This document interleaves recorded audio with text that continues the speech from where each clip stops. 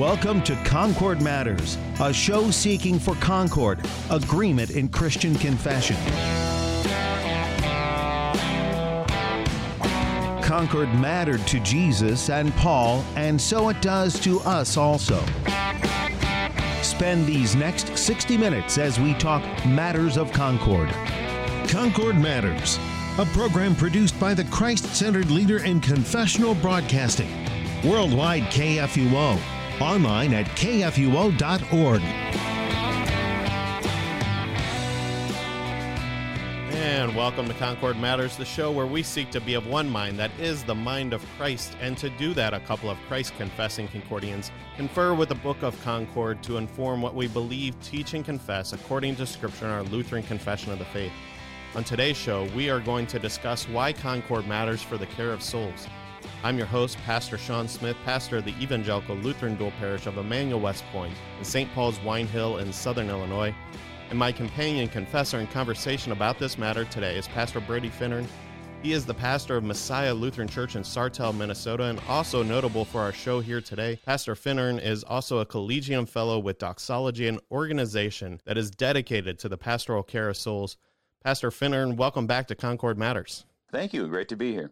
Well, it is always certainly a great joy to have you on. I've had you on before, really appreciated that, and especially today as we begin a new series here on Concord Matters. For our regular listeners, you're going to notice a shift in the history of the show, not always myself as the host of the show. I came on first as a guest, kind of halfway, a couple years into the history of this show, and then eventually became one of the co-hosts and now full-time host of the show.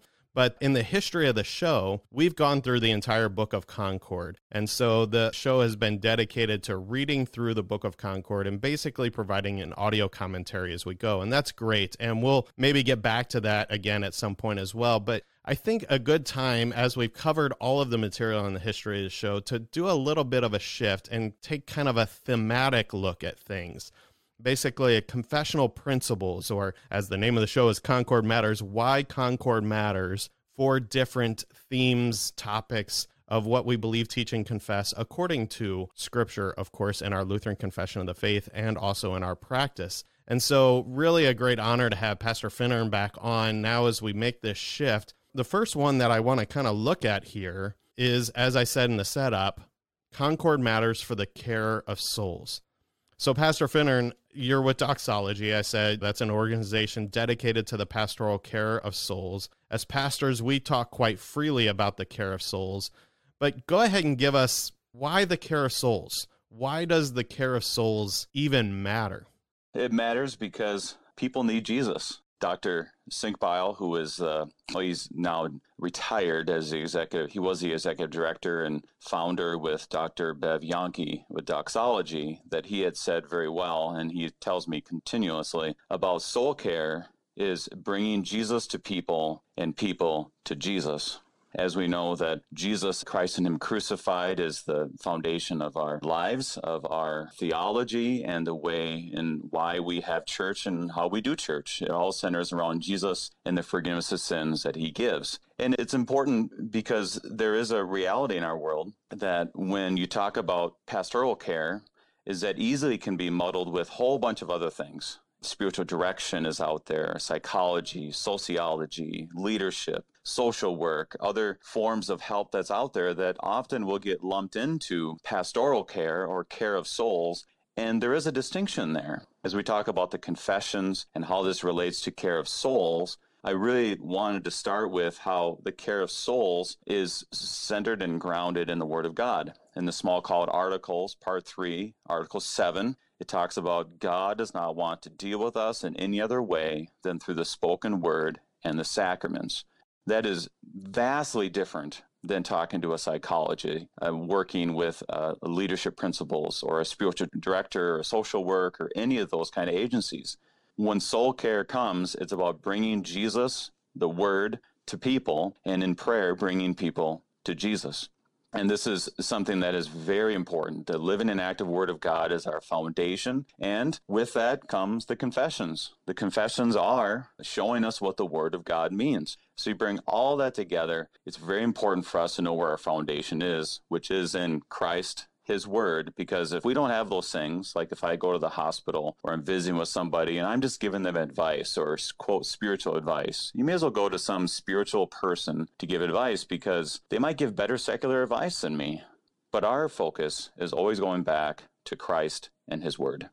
And I like how you bring in there the Smalcald articles. That is exactly what this is all about, and what I really want to focus on throughout all of these different topics and thematic approach that we're going to be doing in this new series. But it always comes back to the word and the sacraments. It always comes back to God's word. That's what our Lutheran confessions are all about.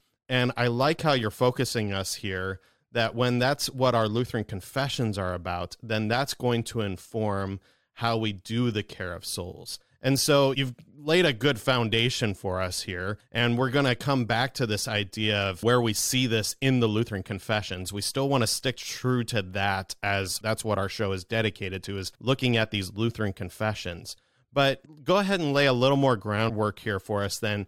Go ahead and distinguish pretty specifically for us, if you can, what are we talking about when it comes to the care of souls? What is the care of souls? Okay, so these distinctions, and first of all, this is a monumental task, and it's really fun to think about, and I want to encourage everyone that this is a beginning of our look at this, because it is a very big topic, and I believe it's very, very relevant to us, why we have the confessions, why we use the confessions, and why we should continually preach in accordance with the confessions. So to talk about what is the care of souls, we will say it in a few ways. Care or cure of souls, which brings us back to a German word named Seelsorger. And this is often, you'll hear this maybe a little bit, some older folks talked about their pastor being their Seelsorger, which means soul care or cure of souls. John Fritz in his pastoral theology talks about being a physician of souls. This goes back to the early church and how a pastor is called to a congregation to preach the word of God and to bring the sacraments for the cure of people's souls, or to cure souls. So there's a few things we have to define when we look at this. So what's a soul?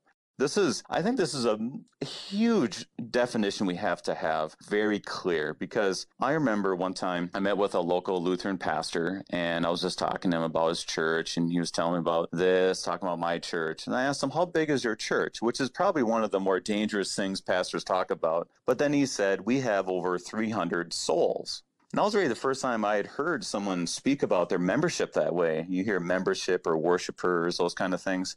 Then I realized I didn't really have a good definition of soul, because either it's on a thriller movie where they say there's souls in this building like a ghost, or you'll hear, remember growing up, where people would say, well, dogs don't go to heaven because they don't have a soul.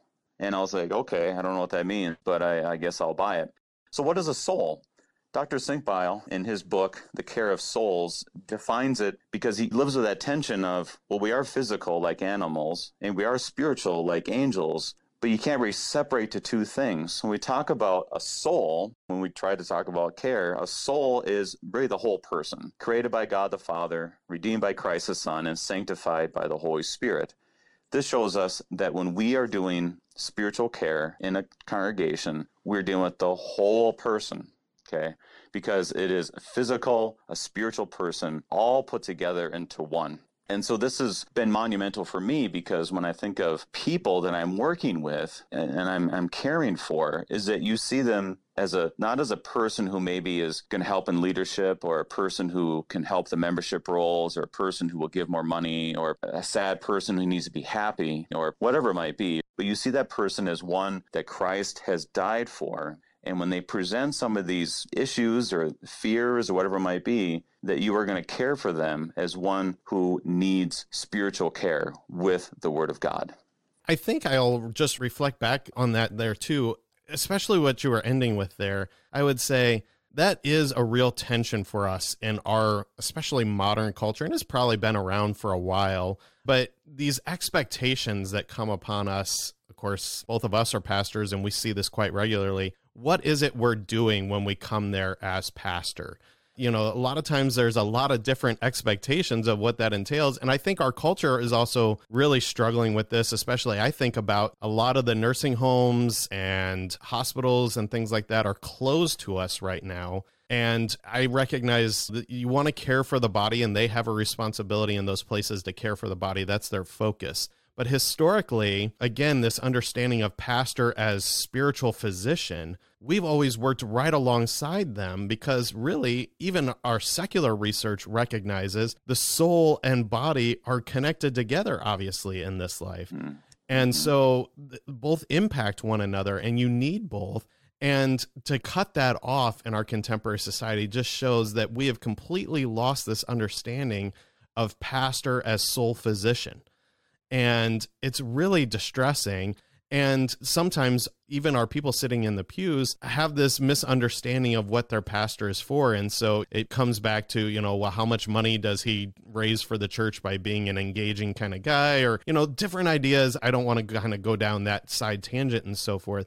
And I've even wrestled with this in my own life. What do I need a pastor for? Even myself now as a pastor, what do I as a pastor need a father confessor or pastor for? And it really does come back to, again, soul care. I need a soul physician. And that's what your pastor's coming for. I'm not coming into that hospital room or making nursing home visits or caring for those sitting in the pews on Sunday or visiting their homes throughout the week and engaging them in the community. I'm not there to be your friend. I'm not there to be your rah-rah cheerleader to make us a big organization. I'm there to care for your soul. Now, I want to be your friend. I want us to have a good relationship, and I want there to be quote unquote success, but it's got to be grounded on that. Absolutely. And so I guess this can lead us then into the next kind of idea here then. If that is what we are identifying as the pastoral office, what then does soul care look like? What is soul care going to look like on the ground as we get going here? Very good. So, yeah, we live in that tension. And so when we talk about the soul being the whole person, like I said, created, redeemed, and sanctified by our triune God, our interest is in a person and in terms of their relationship with God. I'm a little uncomfortable saying relationship, but for the sake of clarity, we'll use that. So to care for souls is, how do they see their relationship with God? For all of us, we have symptoms that arise: fear, anxiety, distrust, misery, a lack of faith, maybe you say it, or even joy or sorrow. All these things are something that people will disclose to you all the time, even if they're not trying. We've made it a practice here in church, in the office, is that when someone comes in, they usually are seeking some kind of care. Not always, but they'll bring up something. A child who is struggling, their spouse is physically having an issue, they have an uncle who is struggling with this, whatever it might be. And we've made it a practice to, how can we incorporate prayer? How can we incorporate the Word of God into all of that? Because people are always bringing these things out, and we all deal with that. COVID has brought that out, the anxiety we all feel, the fears that we all have, the concerns that are all there, that the pastor is to be a person who listens and applies the word, law, gospel, appropriately according to the needs of that individual. This happens in a divine service and in word and sacrament, where you have obviously the whole full meal deal, if you will, where the word and forgiveness of sins and salvation is given to people. And then obviously in the individual guidance, counseling, confession, that happens as well. And so how does a pastor bring this individually? See, this once again goes back to, how do people see you? Do you see people as ones who are anything other than one redeemed by Christ? And this has been a great help for me, because for me to see people that way, and also for me to emphasize what I'm here to do, helps that relationship work, that they realize that I'm here to pray with them, that I'm here to bring the Word of God. And I noticed one time I visited someone, and it took a time for me to get to the Word of God in our conversation, and the person said, Pastor, are you going to read the Bible or not? Which reminds me that thankfully God is working through this. So every time we preach, have confession and absolution, give the sacrament, baptize, all of this, we look at it in light of, how can I care and be a physician to these people? And this is immense work.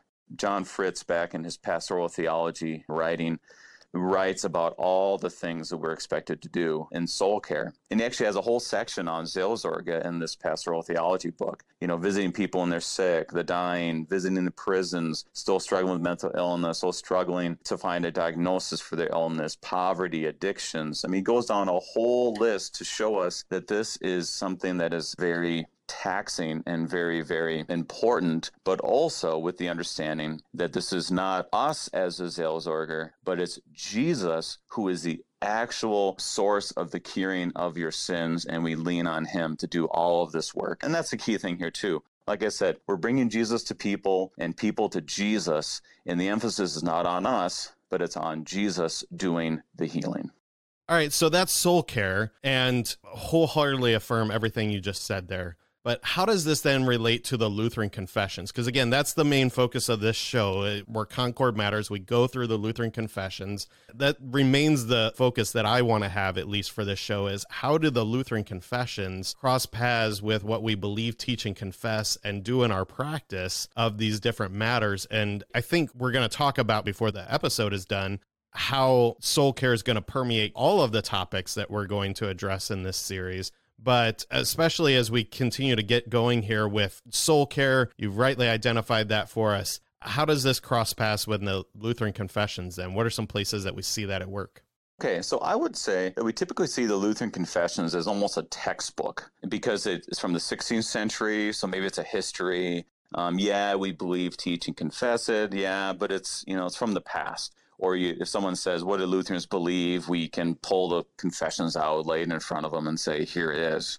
But when you read through it, especially through the lens of realizing that the Reformers had a very clear desire for the cure of people's souls, like when you realize that scripturally and when you realize that confessionally, you do see it come full bore, I would say, in the whole confessions. When you read it, you see these two things. It comes in two ways. That, first of all, their clarity of the word and the gospel. I remember during seminary, as we're going through Lutheran Confessions 1, there was a friend of mine I saw him on a Saturday, and he was reading the confessions, and it was clearly not on what was the assigned reading. And that was kind of the rule. You read the reading as assigned, and then you do something else. And he was reading something else, and he was a man who did not grow up Lutheran. And I asked him, what are you doing? Why are you doing that? You could watch a football game instead. And he says, when you look at the confessions and you apply them, it's like giving water to a man who is almost dying of thirst in the desert. He said, because they're so clear and they flood you in the grace of God. And that really, I think, hits to the heart of the whole thing, is that when you apply the confessions, it gives someone complete clarity in a way that the world does not. Concise statement of what God's word says in a world that is very bland when it comes to statements, and you always wonder what they actually mean. The confessions are very clear, especially when it comes to the gospel. And second of all, it provides pastors with the right teaching to apply in care. So this last Sunday, we had an ordination of a local pastor, who was welcome to our area. And part of the rite when someone gets ordained is they ask them to pledge their confession of the Book of Concord. Go through the whole list, you read it all, Augsburg Confession, Apology, Large Catechism, Small Catechism, etc. And they ask, do you believe this? And he says yes. And I think a lot of times we kind of stop there. Okay, he believes it, end of story, let's go. But it asks the question, will you perform the duties of your office in accordance with these confessions? Will your preaching and teaching and your administration of the sacraments be in conformity with this? We're not only asking the pastors to believe it, but also to preach it. So if it's very clear, which it is, about the gospel, which was a concern for all the reformers and the confessors, it is also something that when we are able to rightly apply it, which is what it's meant for, then the care of souls are at the forefront of everything we do when we go through it. And that's, like I said at the beginning, the confessions are about Jesus. And so what's our goal? Bringing Jesus to people and people to Jesus. And reflecting off of that and picking up on that as well, I think once again, it becomes a matter of correctly identifying what is the church here for, what is a pastor there for. And that's why it was really good that we started by identifying that the pastor is there for the care and cure of souls. And again, this is going to permeate everything that we talk about, especially in terms of the different topics and things that we're going to engage in this series. Once again, drawing together from the Lutheran Confessions, informing what we believe, teach, and confess on this, but it's still going to be centered on the care of souls because that's what the church exists for. You bring out the ordination. That was a huge insight to me when I was going through seminary that, hey, you're going to say this in front of the altar of God, and you always better mean what you say in front of the altar of God. And oh, by the way, you've said something similar to it when on the day of your confirmation. You said that you agree with this confession as taught to you from Scripture and Luther's Small Catechism, usually we just have there in the right. But also, and this was an insight that I got really when I got out into parish ministry, I followed the advice that they say and read the church constitution when you come into a parish and know what it says. And they're pretty similar. I mean, I think they kind of basically use a boilerplate constitution when you join the synod and so forth. And so a lot of them are similar, but almost all of them in the Lutheran Church Missouri Synod list, in my dual parish here, it's Article 2. It basically lists the documents of the Lutheran Confession as what we subscribe to as the church. And then this was the insight that I got as I went through those constitutions of how many things in the Constitution relate back to what we believe, teach, and confess in those Lutheran confessions, which are grounded on Scripture. That it permeates how we look at what a member of this church is and how we remove a member, and how we organize ourselves and decide what is okay in terms of being taught to our children in schools or in our Sunday school, and how it informs just really everything that we do. And usually even has a clause at the end of the Constitution that there are certain unalterable articles. One, because they relate back to that article, which usually lists out the Lutheran confessions as being drawn from Scripture.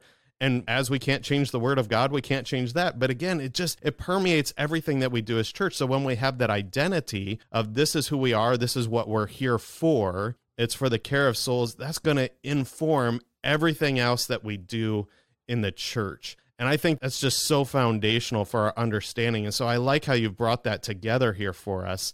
This is all centered on the Word of God, and our right teaching, our right pastoral care is all going to be drawn from the Word of God. And our Lutheran confessions have this focus. Our pastoral theology has this focus. Our ecclesiastical theology, how we organize ourselves as church, has this focus as well. And it all brings us to this point, which is what you said, bringing Jesus to people and people to Jesus. That's what the pastor is there for. That's what the church exists for. Fantastic. All right, we're going to take a break here. And on the other side of the break, we're going to pick up something that we've highlighted on this show as we've gone just straight through the Book of Concord quite a lot, because our Lutheran confessions bring this point out a lot, is that it's all about the comfort of the conscience. Especially Martin Luther and Philip Melanchthon and their writings that are contained in the Book of Concord bring out that line quite a lot. And so we want to talk about how this relates into this matter that we're discussing, which is why Concord matters for the care of souls. How does the conscience fit into that? We'll pick that up on the other side of the break. You're listening to Concord Matters on KFUO.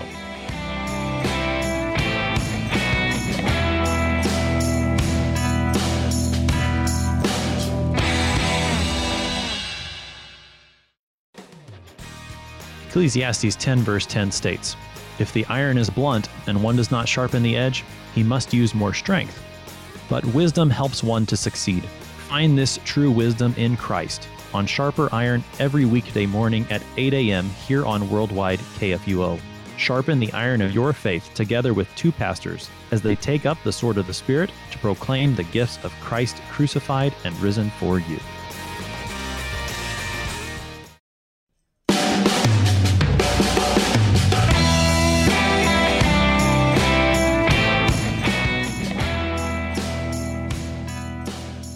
Welcome back to Concord Matters as we continue talking with Pastor Brady Finnern of Messiah Lutheran Church in Sartell, Minnesota, talking about why Concord matters for the care of souls. Pastor Finnern doing an excellent job of walking us through what is the care of souls, how do the Lutheran confessions cross paths with that. And just before the break, we were coming right into this line that shows up quite a lot in the Lutheran confessions, is that it's all about the comfort of the conscience, and it's really focused on the conscience. And the Lutheran reformers and confessors really come back to that idea quite a lot. And so I think that's a good place for us to pick up here then, Pastor Finnern, is how does the conscience fit into what we're talking about when it comes to the Lutheran confessions and the care of souls? So it's good for us to look at the conscience, because this is an important piece of the idea of caring for someone's soul. It's only going to care for that person's soul, but for what purpose? And the goal is that people have a clear conscience before the Lord. And this is very well proclaimed in Scripture, especially by Paul with his letters to Timothy and to Titus, and also a little bit in the book of Acts, where it says explicitly, for example, 1 Timothy 1:5, the aim of our charge is love that issues from a pure heart and a good conscience and a sincere faith. That's a good conscience, is when you have faith and understanding of a good relationship with God. And he also speaks about it. A bad conscience, as he says in Titus chapter 1, is for those who are unbelievers and their consciences, he says, are defiled. Titus 1 verse 15. So this brings up the question, what's the conscience? In America, our problem is we think of it as on Pinocchio, where you hear, let your conscience be your guide, meaning, how do I determine what is right or wrong? My conscience tells me. So that, if you want to talk about something confusing people left and right, that's going to be that, because my conscience one day can say one thing and the next day another. We talk about the conscience, we're talking about, how do I see my relationship with God? It's like a mirror that when you look in the mirror, if it's foggy, you're not able to see the fullness of what's there. But when you talk about relationship with others, you want to know exactly where you're at with another person. For example, when a parent every night goes to their child and says they love them and they're proud of them, whenever they do this, the child has a very clear understanding of their relationship. Mom and dad love me, they're proud of me, I know where we're at. And from there, they're able to live their life in accordance with their conscience. But if someone doesn't ever tell you that, you're always wondering, am I in a right relationship with this individual? And for us as Christians, we know that we have a good relationship with God on account of Christ.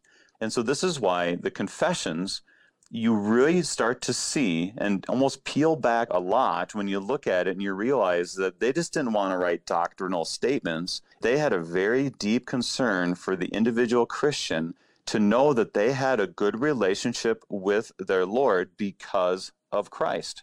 And this came to a head for me 7 years ago when I was at a conference where Dr. John Kleinig, who is an Australian theologian, and he was talking about the care of souls, and he made a comment about the conscience, and he went through what I'm going through with you. And what he'd said was, if you were to read the Lutheran Confessions, you bring out your highlighter and highlight every time that the word conscience is used, you'd be shocked to see how often it's used.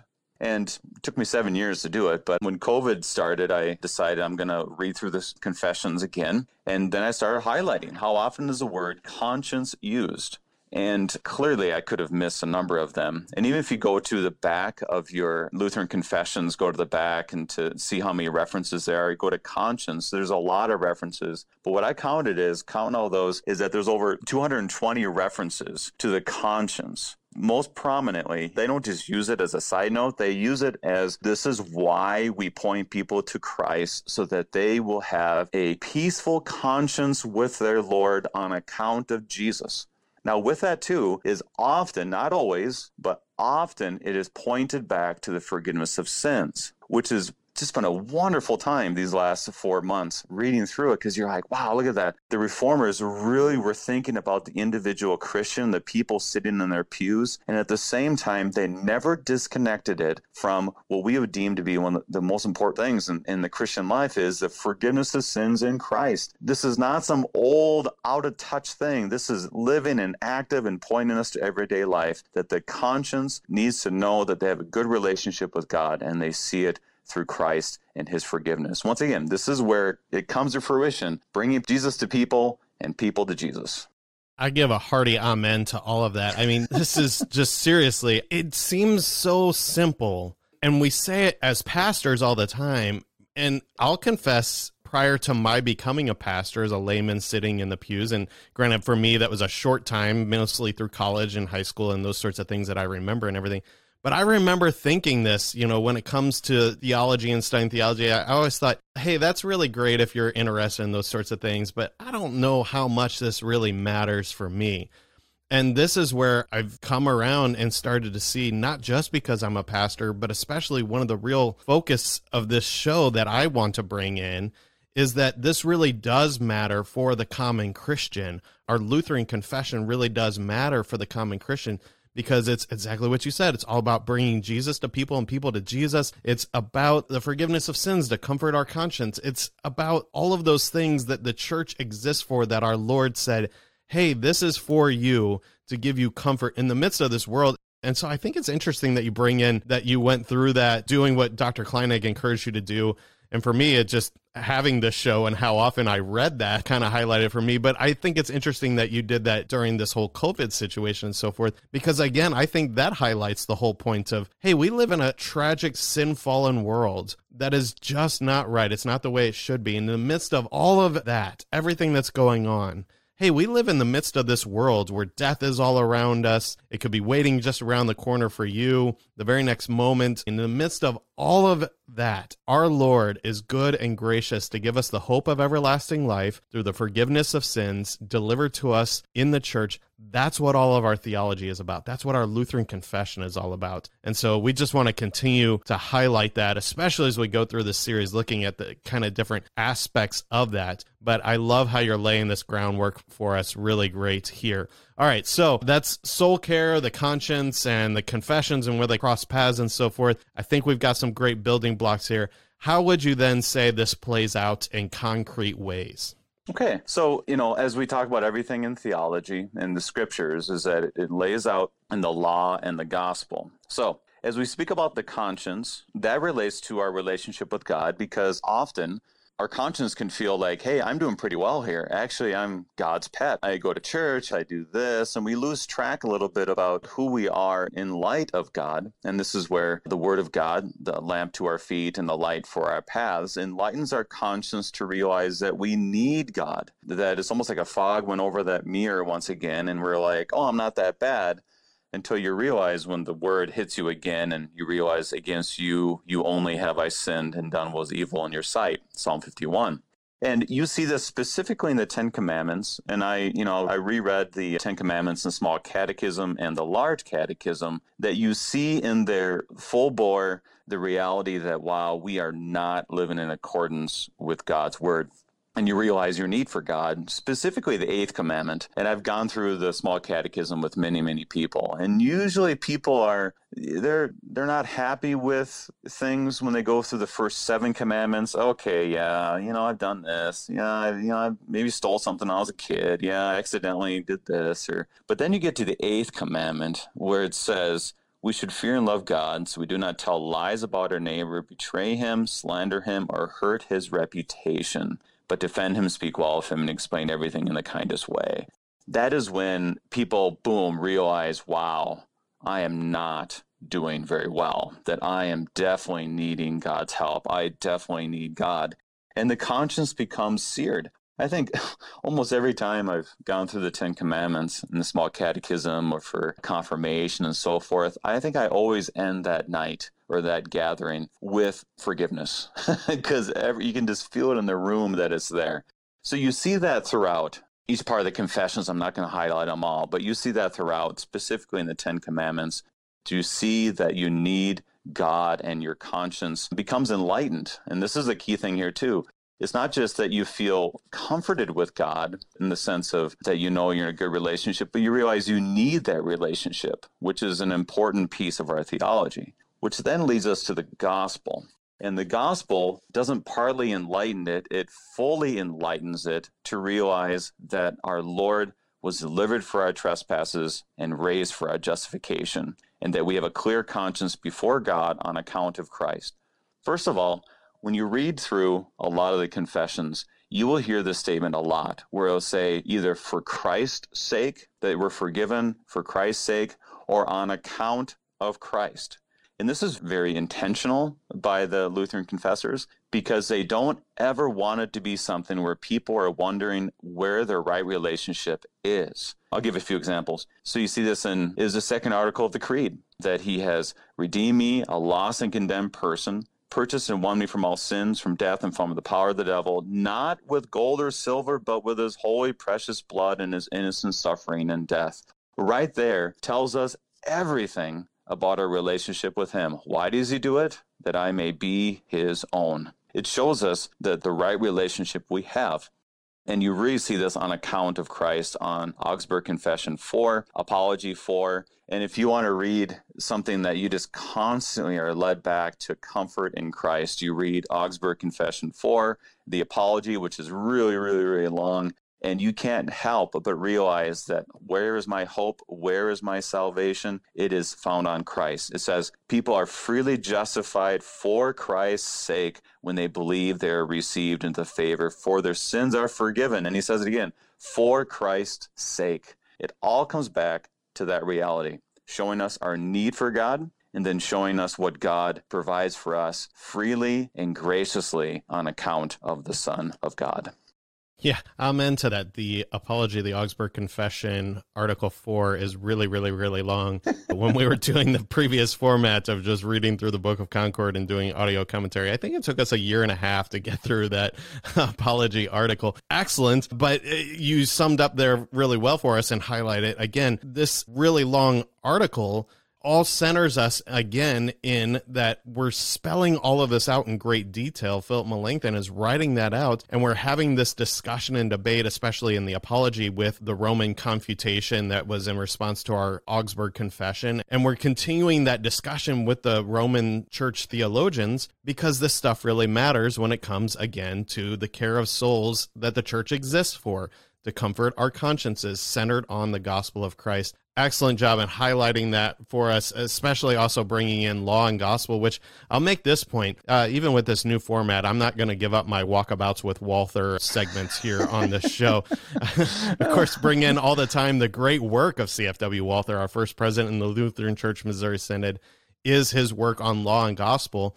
And again, as you're coming over from Germany and trying to immigrate into the United States, set up a new community in Perry County, Missouri, directly across the river from where I'm sitting right now doing this show, in the midst of all of that going on, you got guys like CFW Walther who are using the Lutheran Confessions and, of course, Scripture, because the Lutheran Confessions are well-grounded there, to deal with debates and theses and teach, and it's informing what they're doing in the community that they're setting up.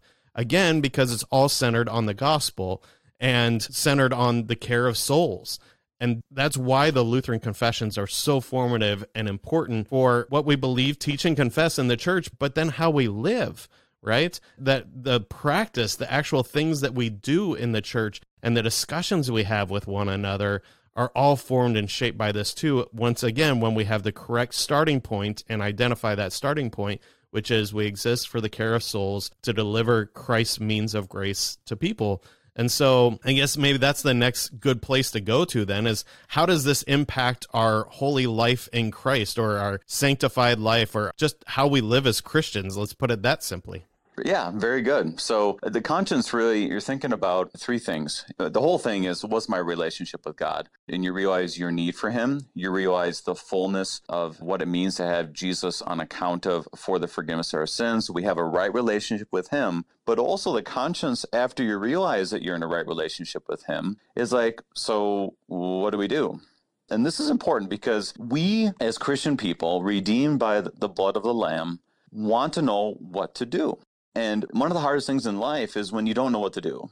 I was thinking about this week because I've been helping the last 2 weeks with my son's flag football team. And, I played high school football and I love football, but you show up and there's a certain amount of, what do we do? Do we do drills now? Do we do this now? What do we do?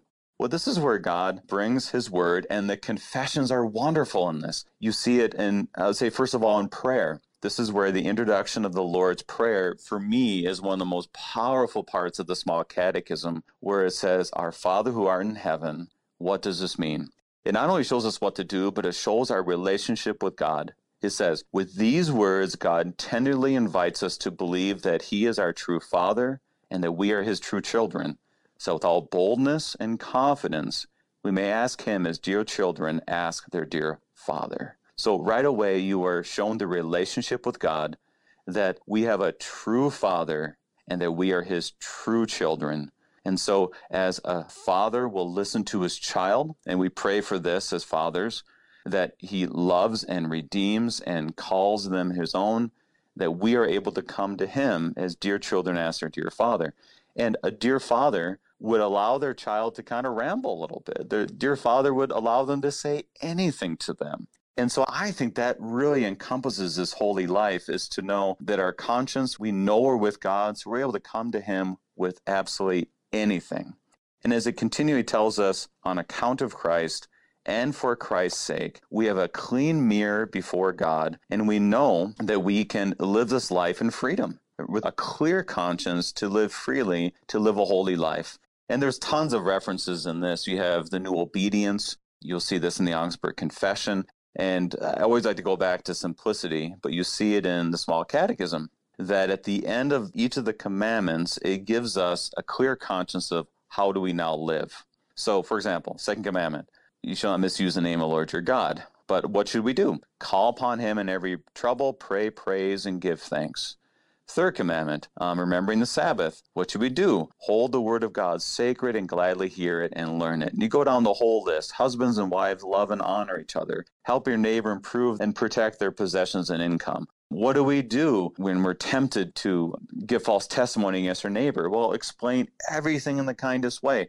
Coveting, when you covet, what should we do? No, urge people to stay and to protect their possessions and income. All of these things give us that, I guess you would say, the first step for us to live that holy life, so that we know our conscience is clear to then go do holy things. And what am I supposed to do? I'll do this. God clearly gives it to us. And that'd be another fascinating thing for me, is to see how, because I'm a child of God, to next time read the whole confessions with what is the direction he gives us with a clear conscience. I'm not sure how I'm going to highlight that, but I think that'd be a really neat thing for us to be able to do, is to be able to look at the confessions and say, how do I live this holy life with, obviously, a clear conscience?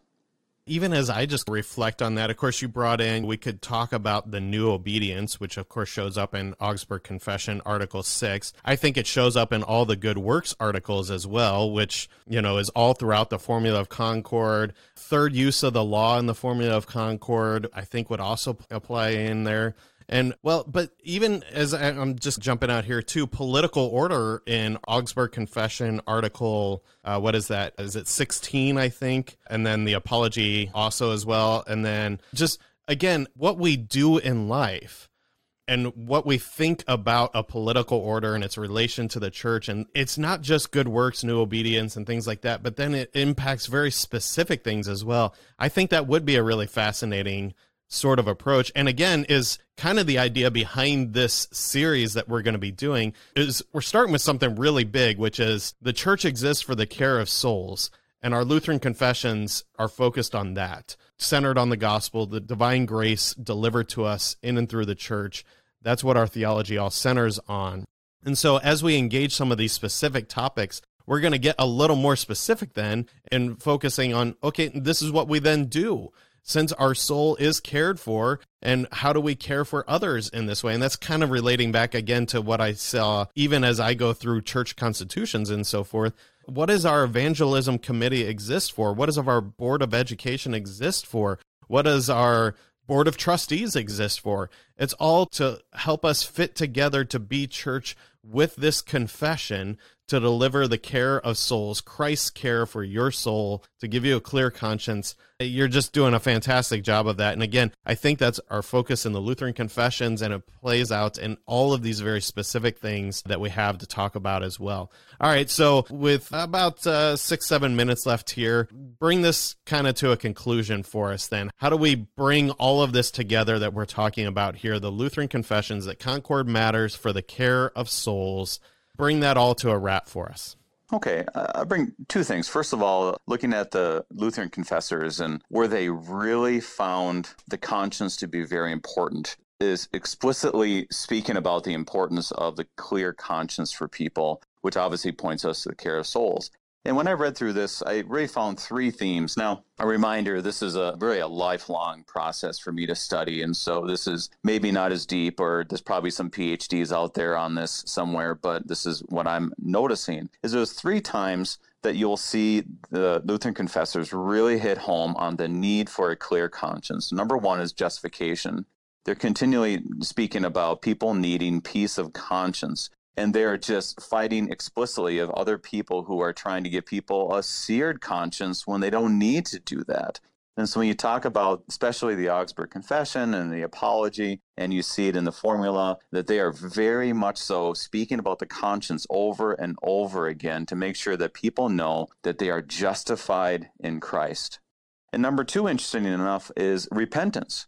That there was an obvious concern for people seeing repentance not only as my work, because that is a tendency that we will try to call people to repentance and act only them doing it, not as a gift from God.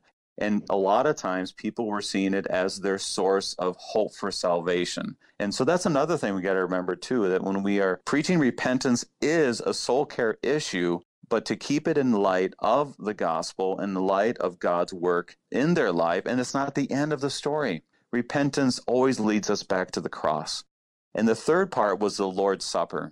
This one is over and over again. If you go back to the end of Confessions and look up the conscience, you'll see a lot of references of the Lord's Supper, that they had a lot of abuses of the Lord's Supper, that people were almost coming to the body and blood in fear that they were doing something wrong and not as a source of forgiveness or as a beginning of something as opposed to the ending statement of God. And that's an important piece too, is how can we always be faithful in how we present the Lord's Supper to people? And all of these things come down to this as pastors. To be a Seelsorger is incredibly complex, but it's also incredibly simple. So it's complex because of all the things that are going on in people's lives and our own. All of that, we are to be attentive listeners. Dr. Sinkbile talks a lot about being a sheepdog, that it is Jesus who is our shepherd, and we are like a sheepdog that continually keep our eyes centered on him. And when he gives us direction, we move forward. And that direction is to listen to people, to listen attentively to what they have need of, and to be able to apply that law and gospel. And the confessions are such a huge source of, or a flood of grace upon us to be able to apply it correctly. That we're able to give people clarity in a world that is really messy. That in people's lives where they're wondering what's right or wrong, they are able to hear it clearly from the Word of God. And when they have spiritual illness, we are able to be that physician that when we preach the gospel, that when we give forgiveness, that when we give the sacraments, we are able to say with full joy and with full assurance that we are doing what God has called us to do because we are bringing Jesus to people and people to Jesus. As it tells us, for Christ's sake and faith, they are received into favor and their sins are forgiven for Christ's sake. That is a comfort for me to know that we subscribe to these confessions and they're incredibly practical in each person that we care for in God's kingdom. Excellently confessed there. I love how you brought that all together, highlighting the chief article upon which the church stands and falls, justification, obviously centered on the care of souls, repentance, not some abstract theology out there that we just want to write a whole big thesis on and so forth. No, repentance relates to our relationship to Christ and his care for our soul in and through the church, through our pastor. The Lord's Supper, that's an excellent point as well. I love that. I mean, one of the articles is, about receiving in both kinds, receiving the bread and the wine. We discuss that in the church because, again, it matters in terms of the care of our souls because of what the Lord's Supper delivers to us. Excellent job. Any parting thoughts for you before we leave today? No, just pastors, people, everybody. Let's keep bringing Jesus to people and people to Jesus. That's it. That is well confessed. Thank you, Pastor Brady Finnern, for joining us for Concord Matters today and discussing with us why Concord matters for the care of souls. And thank you, dear listener, for stopping by today. And until next time, keep confessing, church.